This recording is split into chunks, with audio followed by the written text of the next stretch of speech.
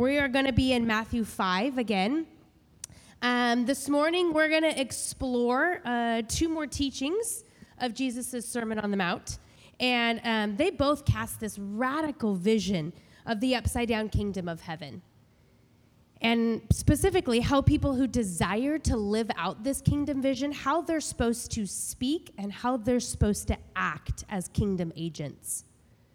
And I know we just prayed, but I do want to take one moment to just ask the Spirit to kind of help open our eyes to see and our ears to hear what He has for us in the scripture this morning. So if you wouldn't mind, we're going to pray one more time, and then we're going to dive into the Word.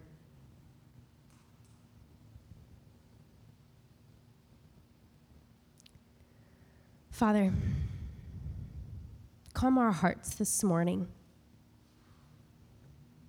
There are many of us today who came this morning in just a flurry of busyness and also just a flurry of life. Father, I want to just pause for a moment and pray for some brothers and sisters in Christ who got word this morning that somebody in their community, a pastor's wife, she passed away. And there is a body that is deeply hurting right now. You know intimately the family that has been left behind and the community that has surrounded this family. And I just ask that your Spirit would minister to them in a very deep way today.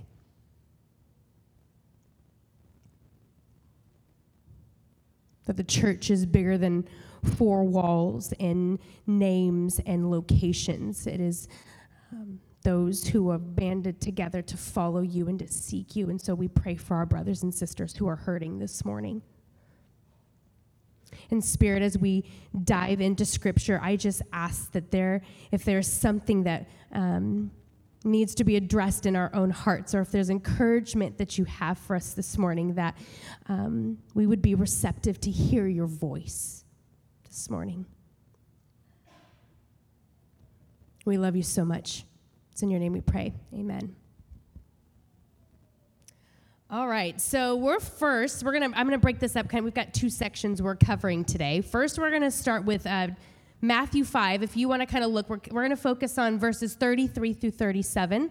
I'm going to read it one more time for you, and it'll also be up on the screens, I think, if you don't have your Bible with you this morning. But I'm going to read it one more time. Again, you have heard it said to the people long ago, do not break your oath, but fulfill to the Lord the vows you have made. But I tell you, do not swear an oath at all, either by heaven, for it is God's throne, or by the earth, for it is his footstool, or by Jerusalem, for it is the city of the great king.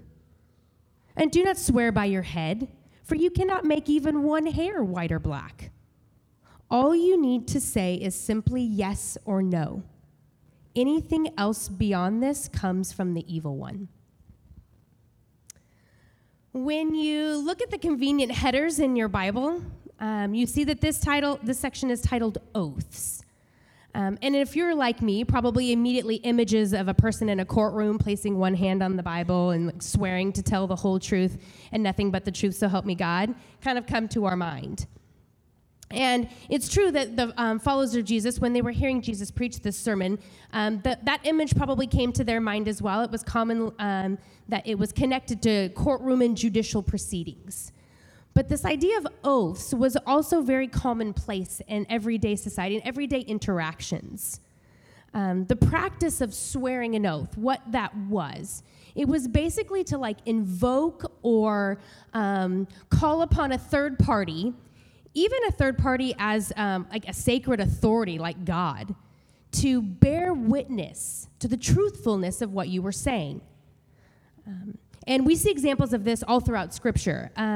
Ruth swears to Naomi to not abandon her after her son, which was Ruth's husband, passed away. Where you die, I will die, and there I will be buried. May the Lord deal with me, be it ever so severely, if even death separates you and me. Ruth 1:17. King Solomon He swears a similar oath of, "May the Lord deal with me, be it ever so severely," when he was in the midst of some family conflict with his brother and mother. It probably sounded more like, "I swear I'm going to deal with this when I get home." It's probably more like the swear that he used. But in ancient times, it was commonplace to swear an oath in order to prove that you were honest and you were being sincere about what you were saying. However, in Leviticus, we read that the Israelites were instructed to do not swear falsely by my name and so profane the name of the Lord your God. The sacredness of God's name basically meant you couldn't use his name in an actual oath. You probably wouldn't hear an Israelite teenager yell at their parents, "I swear to God, I'll empty the trash when I get home."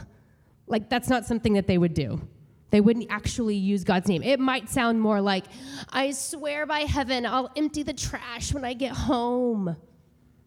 What they would do is they would actually take words and they would substitute it for God's name.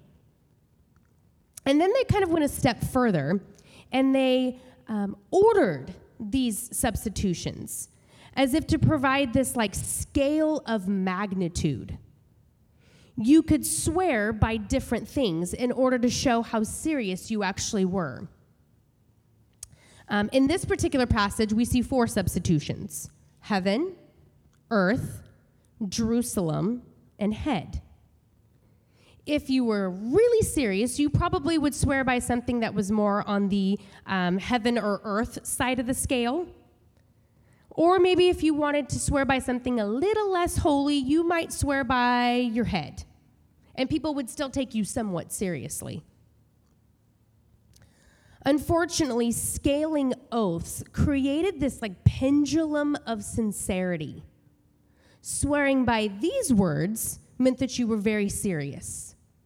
Swearing by these words meant you were a little bit more flexible. And in this moment of Jesus' teaching, he points out a serious problem with this system that they've created. God is in all things. His throne is in the heavens. The earth is his footstool. He dwells in the holy temples of Jerusalem. And he is the only one who knows the number of days. He breathed the breath of life into us as his image bearers. We can't remove him from our words and thus cover ourselves in case we don't actually want to do what we said we were going to do, or we didn't mean actually what we said. We can't remove him. But again, this is just like a symptom. In reading these verses in context with some of the other passages of Scripture that we've been studying on murder, divorce, and adultery, what Jesus seems to be doing is taking a universally held idea of the Israelites and showing that their understanding of it was really symptomatic of a deeper heart issue that needed to be addressed.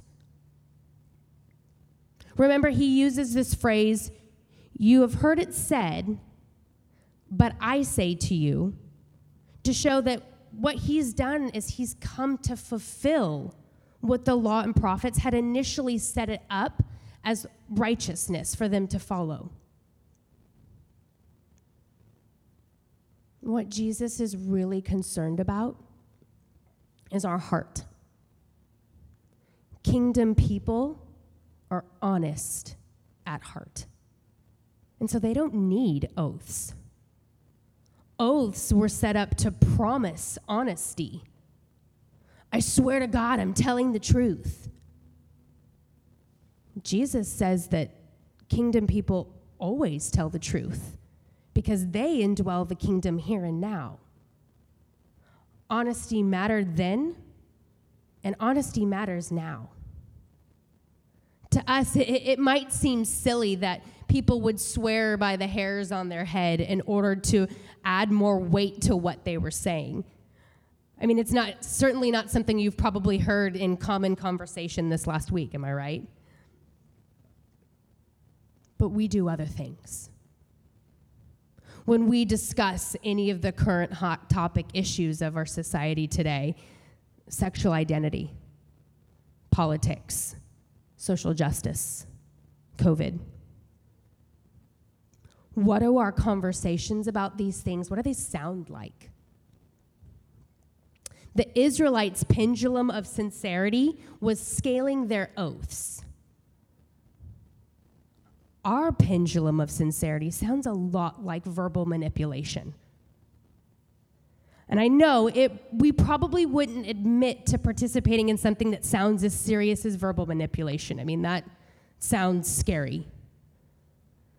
We probably scale it down by calling it something a little more or a little less offensive, like spin. It's all about how you spin something, right? If you spin something just the right way, you might be able to get away with what it is you actually want. Someone shared a story with me this last week about how they received an email as part of like a group prayer chain. And it was a mom who was genuinely concerned and asking for prayer because her daughter, along with several hundred other campers, had been sent home from camp due to a COVID exposure by another camper at camp. But in fact, only about 120 campers had been sent home throughout the course of the week.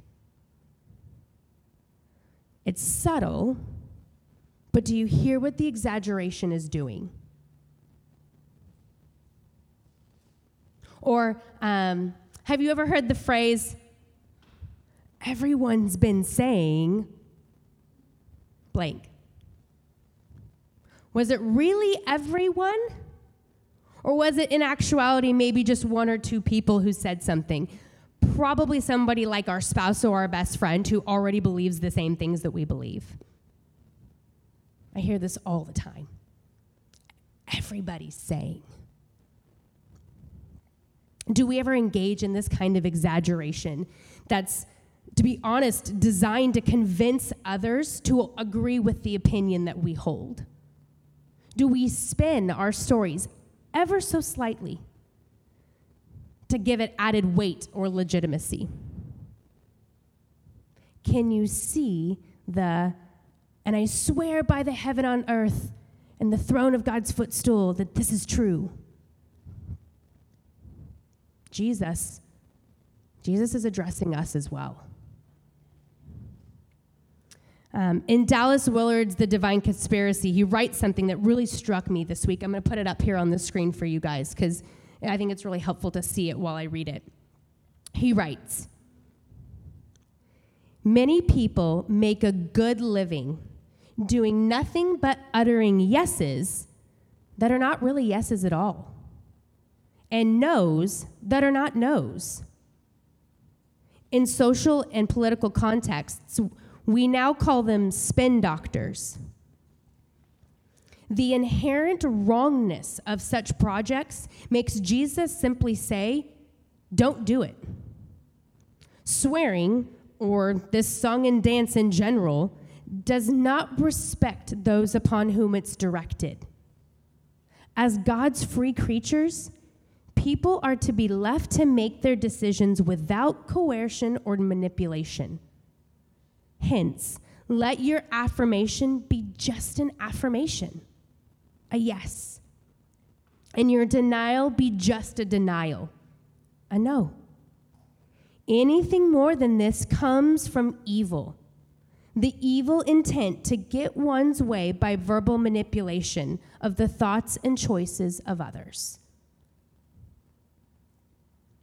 And what I think Willard is saying here is that when I am not sincere and honest in my conversation with others, it not only reveals like the manipulative motive that exists inside my heart, but it also shows a lack of value that I carry for the other person.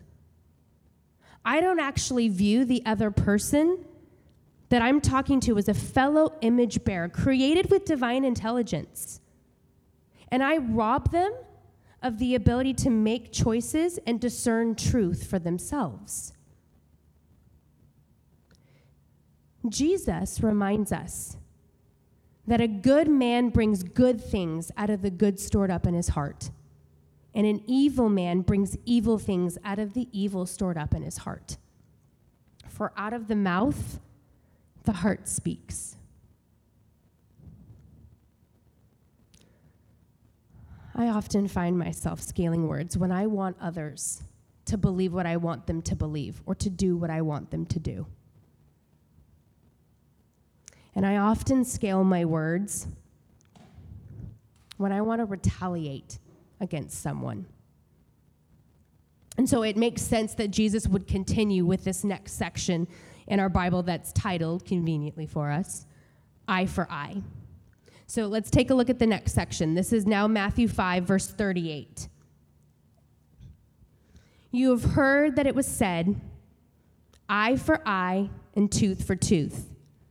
But I tell you, do not resist an evil person.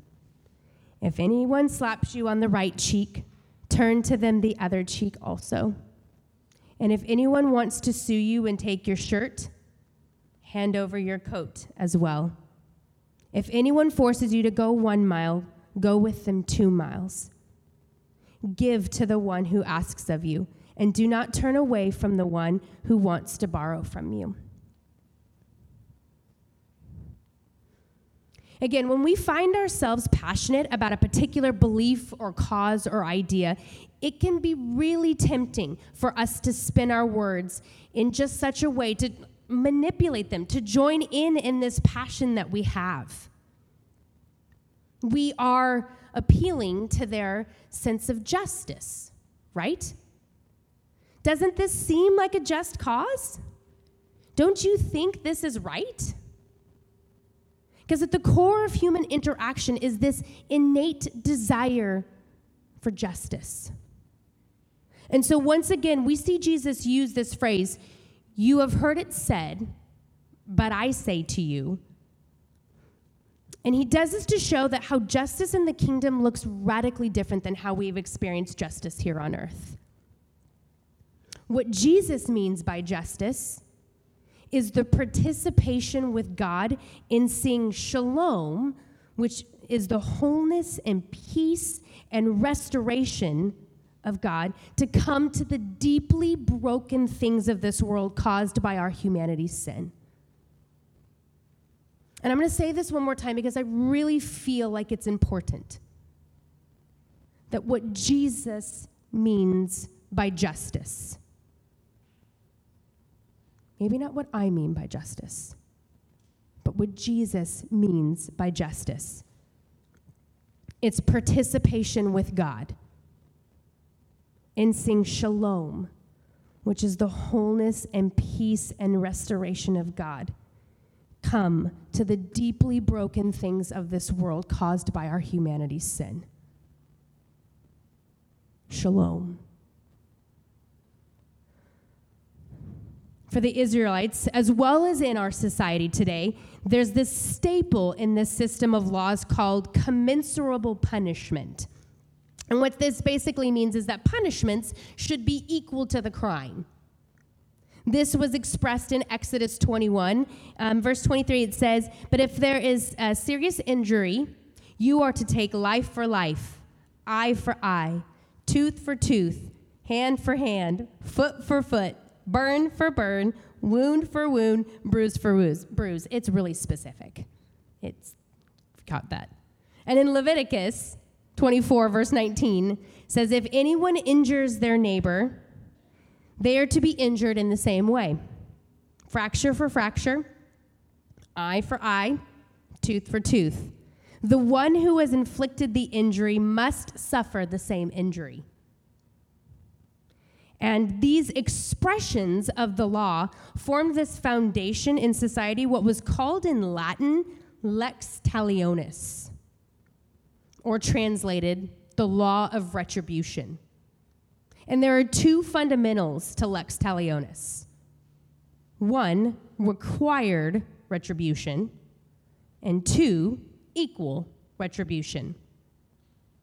If you injured your neighbor, you would incur injury as well. If you stole from your neighbor, you would lose possession also. And at face value, it seems like an appropriate form of justice. It was designed actually to curb violence and prevent vengeance from getting out of control. But again, Jesus addresses this idea of lex talionis to explain how justice in the kingdom looks really different than justice of this world. You see, under Mosaic law and lex talionis, retribution wasn't an option. It was required. And you actually were instructed to show no pity. It assumes that in order to establish safety and stability in society, that could only be maintained under the fear of punishment for what awaited you if you broke the rules. And what a person has done can only be undone by doing the same wrong back to the person and therefore balancing the social scale of justice. And so therefore, hardness of heart was a natural byproduct of this system and probably even a necessity in order to maintain it. But Jesus reveals that it is grace and love and forgiveness that actually creates a society as whole. Jesus ends this Mosaic order to show no pity and instead commands his followers to be merciful. Jesus says you don't have to use violence to resist evil. And in this particular passage, we get 4 examples of Jesus' kingdom vision for nonviolence. So let's break it down. In verse 39, if anyone slaps you on the right cheek, turn to them the other cheek also.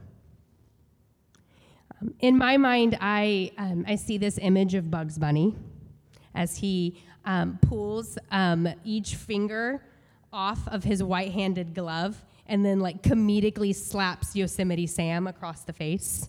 We just introduced Looney Tunes to our children. This is what I see. And we make light of it in cartoons because it's not something that we see much in our society today. But for the Israelites, the backhanded slap was very real. And it was a gross insult to the dignity of a person. It would definitely incite a physical response back from somebody if you were backhanded slapped. When our dignity is attacked, Jesus commands us to turn the other cheek also. And he models this for us in Matthew 26 when he's arrested and taken before the Sanhedrin. He's interrogated by them, and in verse 67 it says, they spit in his face and struck him with their fists. Others slapped him and said, prophesy to us, Messiah, who hit you? Jesus doesn't return violence with violence, but simply continues in his mission of bringing his kingdom here on earth. Next, we have this example in verse 40. It says, if anyone wants to sue you and take your shirt, hand over your cloak as well. I conveniently dressed appropriately for you this morning as a visual. See, males wore 2 levels of clothing. An outer coat and an inner garment, usually another shirt or a coat. And a person's robe, so this guy right here, was designed as both as an obvious cover for the elements, rain, dust storm, the obvious things. And it was also used as a sleeping blanket. Wad it up. There's your pillow. Okay? And because of this, it was actually prohibited for anybody to take a person's coat from them for any period of time. So you could sue a person and take what was legal, their shirt, their inner garment. But Jesus goes a step further and commands his followers to give over their robe also, thus relinquishing their rights to standard comfort and provision. Later, we see Jesus giving up his right to comfort and safety when he willingly gives himself over to the Romans to be crucified. Matthew 27:35, when they had crucified him, they divided up his clothes by casting lots. Third example, verse 41. If anyone forces you to go 1 mile, go with them 2 miles. As an occupied people, this particular charge of Jesus would have been really hard for them to swallow. At the time, Roman soldiers could actually require occupied people to work in aid of the Roman military. And it's not hard to imagine probably how the Israelites felt about this. The Zealots, which were a political sect of Jewish people who sought to kick out the Romans from their land, their response to Roman abuses of power like this were typically violent. They favored armed retaliation as the most effective means to fight back against the injustices that had been caused against the Jewish people. And they envisioned this would be the approach of the Messiah as well. But Jesus commands his followers that when faced with Roman oppressive demands like this, instead of responding with violent outrage, go the extra mile to help. Jesus contends that aggression loses its power not when it's met by greater aggression, but when it's met by radical go above and beyond humility. And he embodies this upside-down kingdom vision when he enters into Jerusalem, not as the military power that the Zealots have wanted, riding on this big white stag and preceding a huge, vast Israelite army, but rather riding humbly on a borrowed mule with a band of followers made up of misfits, outcasts, and outsiders. Finally, in verse 42, we get this last example. Give to the one who asks of you, and do not turn away from the one who wants to borrow from you. Jesus urges his followers to give to those who ask, and don't expect payment in return. In doing this, you actually can avoid the whole world of courts and retributions altogether. And once again, Jesus subverts this current system of retribution by creating a system instead of grace and compassion and love, founded on a culture of generosity.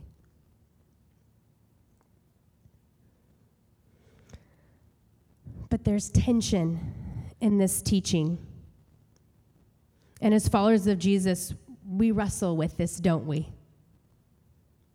Because on one hand, our culture tells us to fight back. Don't let anyone walk on you. If someone hits you, hit him back. Teach him a lesson. But this isn't how the follower of Jesus is supposed to respond. Remember Peter in the Garden of Gethsemane? He was watching the corruption of Jesus' arrest unfold before his very eyes, and he fought back. And he cut off the ear of the Roman soldier. Jesus' response to Peter is the same one he has for us today. Put your sword back in its place, for all who draw the sword will die by the sword. And then Jesus goes above and beyond, and he actually picks up the ear of the Roman soldier, the guy who's there to lead him away to be crucified. And he heals him. This is the kingdom. And it's hard because on the other hand, we sometimes equate Jesus' form of nonviolent resistance as this call to be like a passive punching bag. But Jesus' call to actively live out the kingdom here and now doesn't mean quietism or withdrawal or inactivity. When we see injustice, we are not to be disinterested or disengaged. We are to be rooted in love and peacemaking. We are to be actively doing the hard work of seeking peace. Kingdom justice isn't passive. It's actually very active. Turn the other cheek. Surrender more clothing. Go the extra mile. Lend and don't charge interest or expect repayment. These are all actions. And as we listen to Jesus' words, many of us might find ourselves in the same place as the Israelites who were also hearing these words. There are places in our hearts where the cry of injustice is still very real. Places where pain and hurt have been caused because you've been doing the work of the kingdom.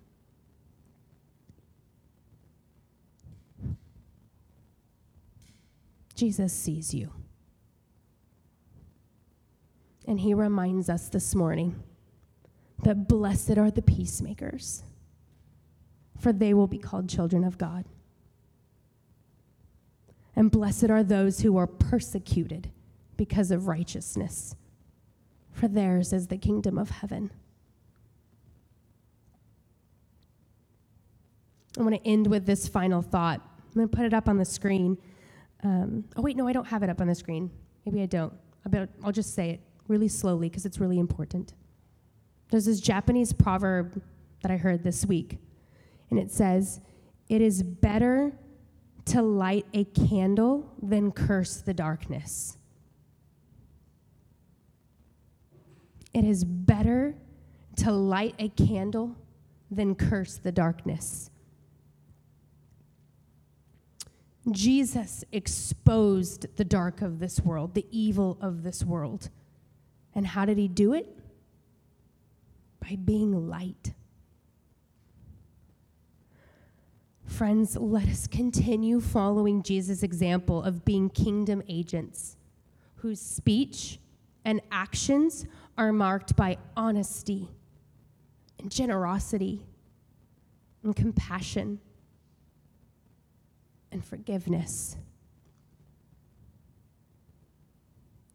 This is no small task. That's why it's radical. And I'd like to spend a few moments asking the Spirit to take a deep examination of our hearts today. What are the areas of our hearts that need to be healed from the pain and hurt of experienced injustice? That's the side of the Israelites that you see yourself sitting in this morning. And also, what are the areas of our hearts that need to be transformed so that our speech and our actions reflect the light and love of Jesus that this world so desperately needs to see? I'm going to pray. And I'm just going to give us a few moments to sit. The band will come up and they'll start strumming, and we'll continue with the next part of our morning. But I'm going to let the Spirit do what he does. So, Father, you see each and every person sitting in this room. You see those who need to be encouraged because maybe it's been really hard. Doing kingdom work is really hard.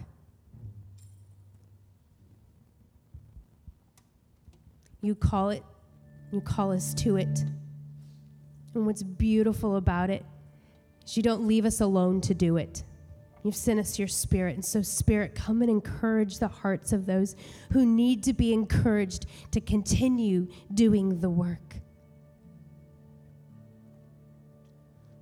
And Father, for those of us who maybe heard ourselves in some of these examples where our speech has not been always marked by honesty, Spirit, would you come, fill our hearts, remove the stuff that's in our hearts that's coming out of our mouth. Maybe it's a lack of trust that's been in there, and so we have to then spin our words so that people will believe what we want them to believe or say what we want them to say, because we don't trust that you are still able to do it no matter what we say.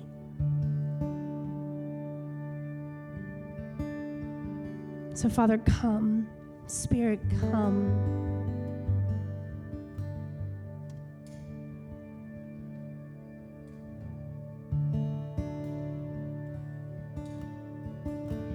And I'm just going to end by saying, if anybody in here, like the Spirit prompts something in your heart and you need prayer this morning, we'll have some people in our launch team and Jackie and our pastors in the back available if you need prayer this morning.